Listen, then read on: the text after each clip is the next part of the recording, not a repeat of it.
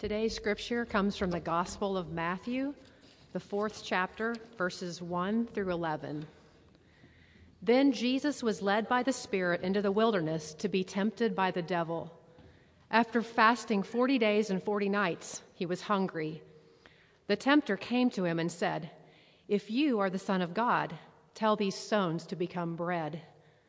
Jesus answered, "It is written, 'Man shall not live on bread alone, but on every word that comes from the mouth of God.'" Then the devil took him to the holy city and had him stand on the highest point of the temple. "If you are the Son of God," he said, "throw yourself down, for it is written, 'He will command his angels concerning you, and they will lift you up in their hands, so that you will not strike your foot against a stone.'" Jesus answered him, "It is also written, 'Do not put the Lord your God to the test.'" Again, the devil took him to a very high mountain and showed him all the kingdoms of the world and their splendor. "All this I will give to you," he said, "if you will bow down and worship me." Jesus said to him, "Away from me, Satan, for it is written, 'Worship the Lord your God and serve him only.'" Then the devil left him, and angels came and attended him. This is the gospel of our Lord Jesus Christ.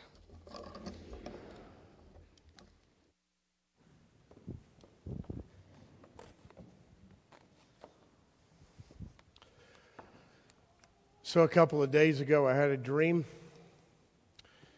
and here was the dream. I was pacing around in my office frantically. I mean, hyperventilating, sweating, just completely in a panic. And I was saying over and over again, "What are we going to do? What are we going to do?" By the way, the person in the room with me was Rob Gervin. And he was calming me down and getting me in order, and I was panicked because, for some reason, this dream didn't make any sense. I had lost my sermon. And I kept saying to Rob, "They've already started the singing. I got to get in there. I don't have any sermon. I don't have my notes," and I'm in an absolute panic. You know what's interesting about that story? That's not me. I mean, I get uptight sometimes about things, but generally speaking, I don't get in a panic. What's interesting about that story is it's already happened before, right? I got up one time and I opened my Bible to pull out my sermon notes, and it was last week's sermon. So I just went ahead and preached what I had prepared for this week, even though I didn't have any notes. What are you going to do, right? You got to do what you got to do. That's kind of the way I roll, and I probably would be a better pastor and a better leader if I was more anxious. I'm just not that anxious. Although some doctor this morning actually suggested I might have high blood pressure. So I guess on top of not being anxious, I might be lacking in self-awareness. I don't know. The point of that story, it really has nothing to do with my sermon. No, just a little bit. It's this. I hear about people, and I know people that I love very dearly, who really are anxious. They get worked up about stuff. They get anxiety-stricken over things I just don't understand. To me, it's not that big a deal. And I got to be honest, I have a hard time understanding it or sympathizing. Because if a person is in a panic about something that I think's not a big deal, I just can't get inside their skin. I don't get it, right? It seems okay to me. So when you think about God, have you ever asked yourself the question, surely you have, does God really understand me? I mean, after all, God is God. He's got all knowledge. God is God. He's got all powerful. Who could he be afraid of? What could make him anxious? Why in the world would God be like me? And how could God understand me? Of course, we know the answer to that question in the Christian tradition. That is that God became human in Jesus Christ. And in the humanity of Jesus Christ, God walked through life like we walk through life. There's some sense, I don't get it, in which God in Jesus Christ was anxious, even though he had all knowledge. He was overwhelmed with fear, even though he was the most powerful being on the earth. He was absolutely panic-stricken about things. He actually suffered depression, maybe. He may have suffered loneliness. We know he suffered in his body, and we know he died. And that's all very, very human. Which leads us to believe, yes, God understands. But I've left just one thing out.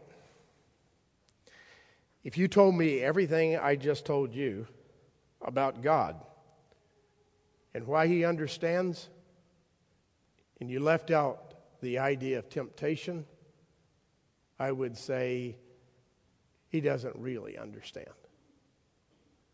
But in this passage, we find out that God in the person of Jesus Christ even understands that. Satan tempts him to turn a stone into bread in one temptation. He tempts him to jump off the pinnacle of the temple, and angels would bear him up in another temptation.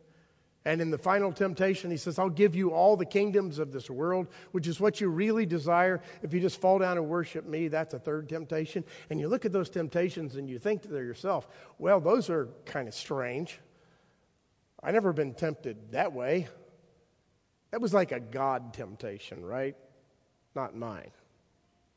But when you look deeply at the temptations themselves and the life of Christ, what you begin to realize is that these temptations and in the life of Jesus, we find temptations that are representative, right?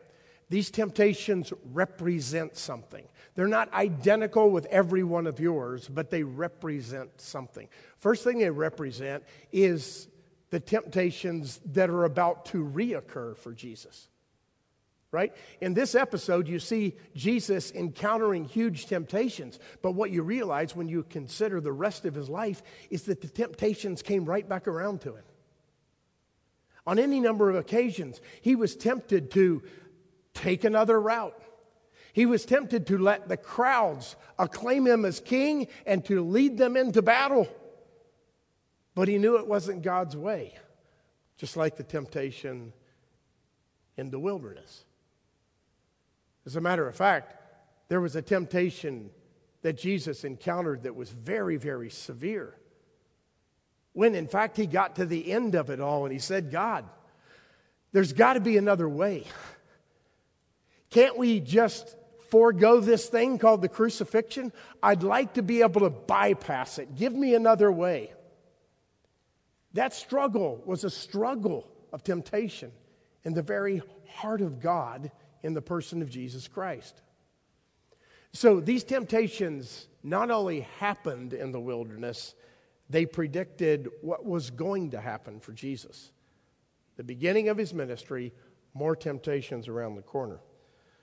This week I read something, I'm preparing for something else. I read a book, again, by Daniel Taylor, and ran across a quote. I love this quote.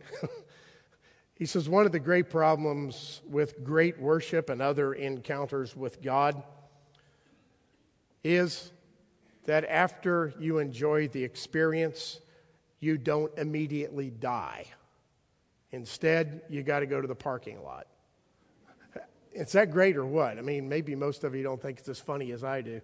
But look, I'm here on Sunday morning with you in worship, and I am passionate about what I'm saying, and I believe every word that I'm saying, and I'm listening to the songs of grace all around me, and I am up here, man. There's no higher point to get than up there.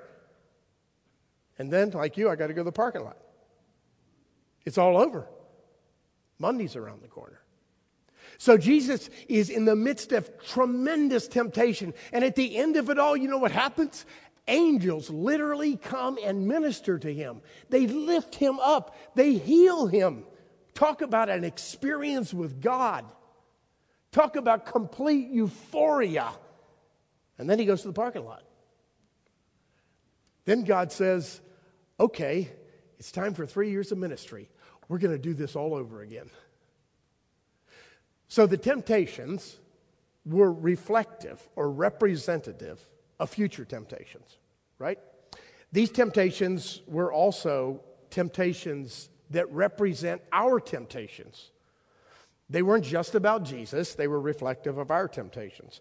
That's why in the Epistle to the Hebrews, the writer puts it this way: we have a high priest who understands our temptation in every way because he was tempted just as we were, yet without sin. Now, what that doesn't mean, of course, is that every temptation that we face was an identical temptation that Jesus faced. Right? Jesus didn't face temptations related to advanced technology. There were none, right? But in essence, the temptation that we face is what Jesus faced at some fundamental level. Pardon me. My son is doing a graduate degree right now, and his thesis project is an interesting study. It's a study about social media addictions.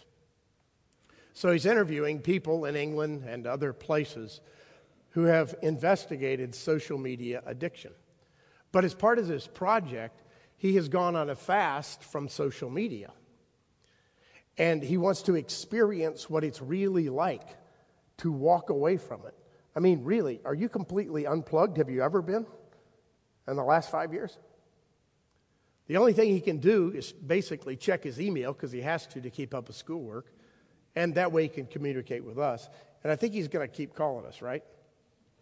Yeah, okay. I think that's okay. But every other form of social media he doesn't do. He's trying to understand the depth of the addiction of social media, right? So he's trying to enter into it. Jesus didn't enter into social media addiction, but he understood temptation deeply enough to understand the notion of addiction. So Jesus' temptation represented future temptations he would encounter.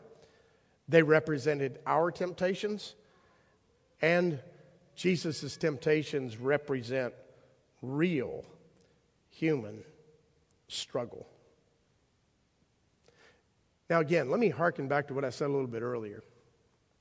On occasion, when you think of Jesus encountering real human struggle, you may have this question: how is it true that Jesus could really have struggled like me when he knew completely and perfectly the will of God? When he knew the right answers? When he knew the good at a deep, fundamental level? When he had the understanding of God? How could he really be tempted if he understood it that deeply? Who in their right mind would turn away from a relationship with God if you fully understood the depth of his love and the depth of the evil that was against you? Who would do that? Who could even be tempted to do it? It's at that point that I struggle sometimes, and I don't have exactly an answer, but I have something that has been helpful to me. And perhaps it may be helpful to you. It's actually a question. Are your habits that are destructive in your life the lack of knowledge of what is good? The things that are deeply destructive about you, do you not know that they're deeply destructive? The things that are leading you astray, do you not know that it's not the will of God? The things that are destroying your relationships, the habits that are deeply entrenched in you, you have infallible knowledge concerning the reality that they're habits that are destructive, don't you? I do. And so with that infallible knowledge, what do? You fail. What do? You wrestle with temptation. Infallible knowledge that Jesus had, it does not seem to me, is any block to temptation. It only means that with infallible knowledge, he still faced the intensity of a desire to walk away from God. That's hard to wrap your mind around, but I think it's true. So the temptations, it seems to me, were representative of other things. But here's the great news. The temptations were redemptive. When's the last time you thought of temptation as being redemptive in your life? Well, I'm not really talking about your life apart from Christ. The temptations are redemptive because Jesus walked through them and struggled with the same intensity that we struggle with and then did not sin. It was Jesus Christ in the person of that fully God, fully man individual who faced temptations and walked with God. That's a historical episode, right? That is a wonderful example. But if we leave it there, we've lost something tremendously important. Jesus didn't just have victory over temptations. Jesus' victory over temptation is our victory. His victory over sin and death resulted in the resurrection, not just for him, but for us. His victory, the perfect incarnate Son of God, his victory has been transferred to us. The one who knew no sin became sin for us, took it all on even though it wasn't his, so that we might become the righteousness of God. Mind-blowing concept. The one who knew no sin assumed mine, so that I could become the righteousness of God. That's why the victory is there. That's why the temptation is actually redemptive. He's our example of how to face it. He's our high priest who not only did sympathize, but is in it with us and sympathizes. Most importantly, he conquered it all on our behalf. And you know what that means? It means this, my friends. Our failure is inevitably repetitive. You failed last week, right? Bad news. You're going to fail again. It is necessarily repetitive, but it's episodic. It happens, and it does not define our reality because of Jesus Christ. It might be repetitive, but it is not final. Sin and death do not win, not because of us, but because of Jesus. That's remarkable news. So the final flurry I have for you relates to insights that are achieved through temptation. And I think there's some sense in which temptations are a blessing for us. The first insight we receive through temptation is this. Sometimes temptation is really just a matter of timing. Did you notice that in the life of Jesus? Jesus is in the wilderness and Satan, the tempter, says to him, why don't you turn this stone into bread? Why? Because Jesus has been on a 40-day fast and the man is hungry. No kidding. Why don't you convert something that doesn't have any nutrition in it to something that can feed your body? And Jesus said no. However, on another occasion, when almost no one had food, he took 5 loaves and 2 little fish and multiplied it to feed 5,000 people. Why? Because on that occasion, it was the will of God. It was a sign concerning his messianic kingdom. It was important, and God wished that he do it. It was on the occasion in the wilderness where the exact same thing is mentioned by Satan. But he knows full well he must endure the temptation, stay with his fasting, because that's the will of God. So sometimes, quite frankly, friends, temptation is all about timing. What you're tempted with is not necessarily an evil at all. Not in the typical sense. It's the tempter trying to tempt you to make another decision at exactly the wrong time and for the wrong reasons. Another thing that we learn from temptation is that the Word of God is powerful, like a sword, against temptation. Now, here's what we sometimes think, that the Word of God is powerful like a sword against temptation. So if I memorize enough Scripture, every time I have a temptation, I can just shout out Scripture and Satan will run and flee like he's got nothing. You know, that's happened to me before, but a lot of times it didn't. And the reason it didn't is because God's Word is not some sort of magic wand that we could just say, I'm really tired of this temptation. Go away now. I'm going to quote a Bible passage.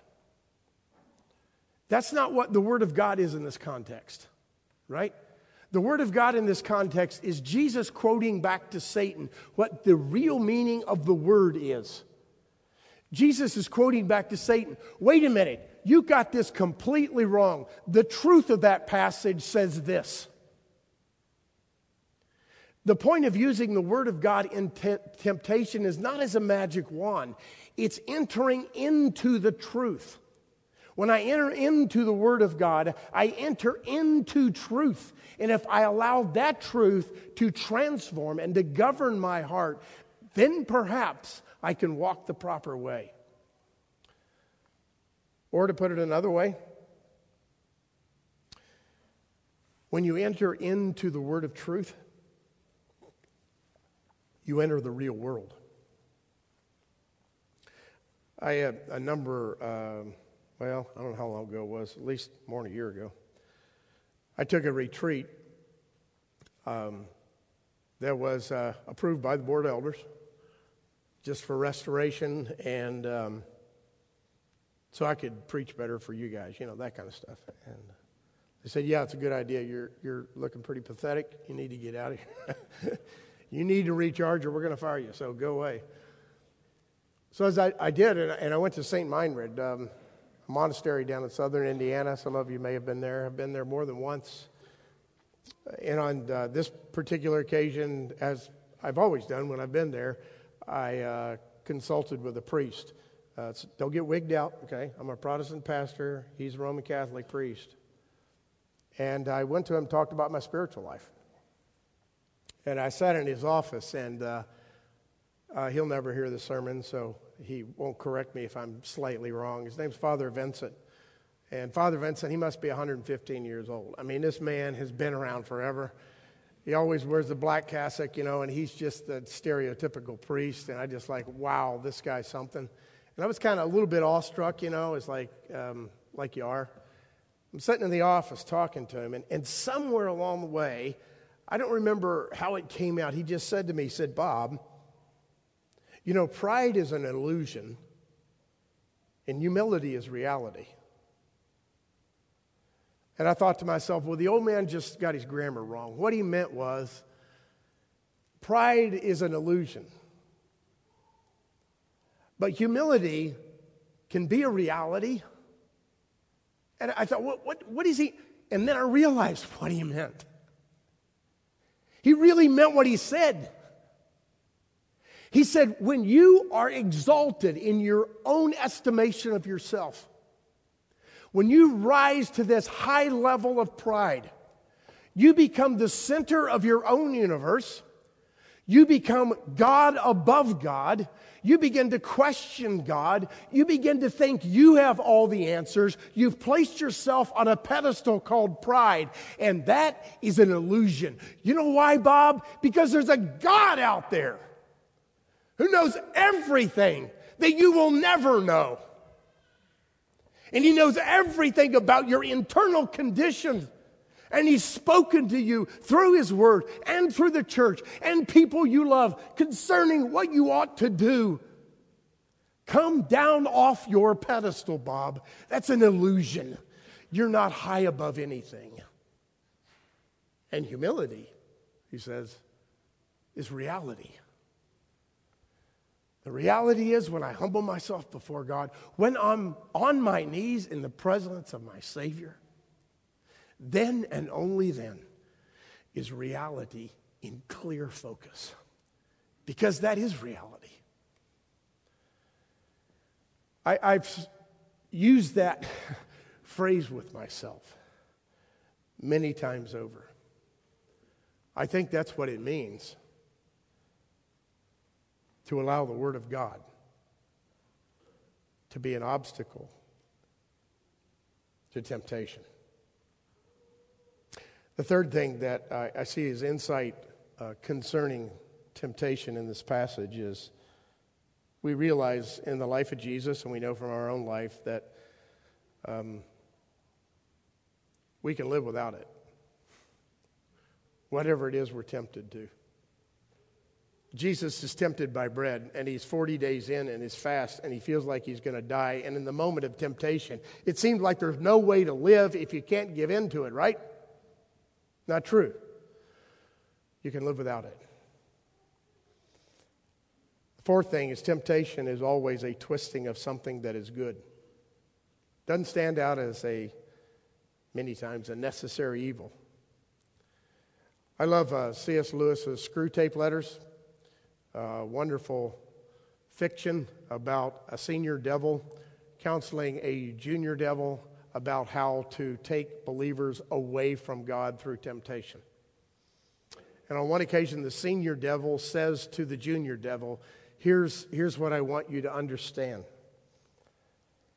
He says, never forget that when you're dealing with any pleasure in its healthy and normal and satisfying form, we are in some sense on the enemy's ground. Again, this is the devil, senior devil talking to the junior devil, and the enemy's ground is God's ground. When you deal with the pleasure, he says you're on God's ground, the enemy's ground. I know, says the devil, that we've won many a soul through pleasure. All the same, it's his invention, not ours. He has made the pleasures. All our research so far has not enabled us to produce one. In other words, temptation is the twisting of a good. God created everything and called it good. We take it and turn it inward and twist it to our own self-centered means. That's what sin really is. The twisting of the reality that God has given us. So I've got just a few words of exhortation concerning the God who understands, the one and only from the Father, Jesus Christ. Things we learn from his example of temptation. First, temptation's a learning opportunity. Don't pretend like there's not something for you to learn there. There is. There's something to learn about yourself, and there's something to learn about God. So see it that way. Number two, this too will pass. Whatever it is, it's going to pass. You can live without it. The temptation which seems so severe, hang in there. The third thing, trust God's word. Remind yourself of the truth in the midst of the temptation. Let me put it another way. Trust God's word more than you trust yourself. That's hard to do. But that's what we're supposed to do. We're supposed to trust God's word more than we trust ourselves. More than we trust our instincts. More than we trust our passions. We're supposed to trust God's word. Remember, in the dark, that's temptation. Remember in the dark what was clear in the light. When you're in the light of God's word, things frequently seem very clear. Don't forget it in the dark. Fourth, Christ understands and has defeated sin. It might kick your butt tomorrow, but he's defeated it on your behalf. Get up and keep following. That's what believers do. You get up and keep following, not because you want to be a better person. You get up and keep following because Jesus Christ has already defeated temptation and sin on your behalf, and you're walking with him so that you can inherit eternal life. That's why you get up and follow. He's already crushed sin. Claim it, get up, and follow. And the final thing is this: pursue what is good. That is to say, in every temptation, there is something good that has been twisted. So think about it. Identify the good.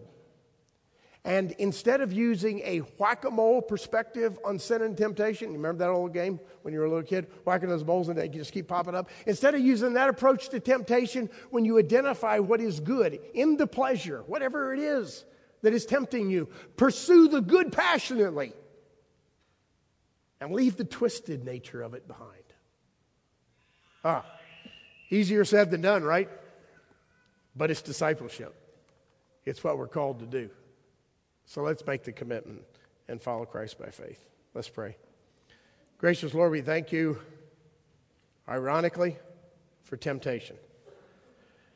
Because when we walk through our trials, when we are tested by you, we realize that there's something to be learned concerning ourselves, concerning our world, and concerning you. So we pray that in the midst of those trials and testings, you will teach us. You will give us the grace to continue to walk with you. Especially give us the grace to continue to walk with you after we've fallen. Because it's then sometimes, Lord, that we seem completely overwhelmed and hopeless. And we think nothing can change. But there's some sense, Lord, in which it's already changed. You've redeemed us. You've conquered sin. So help us to live in the light of that grace. And we'll thank you for the help that you give us. In Christ's name, amen.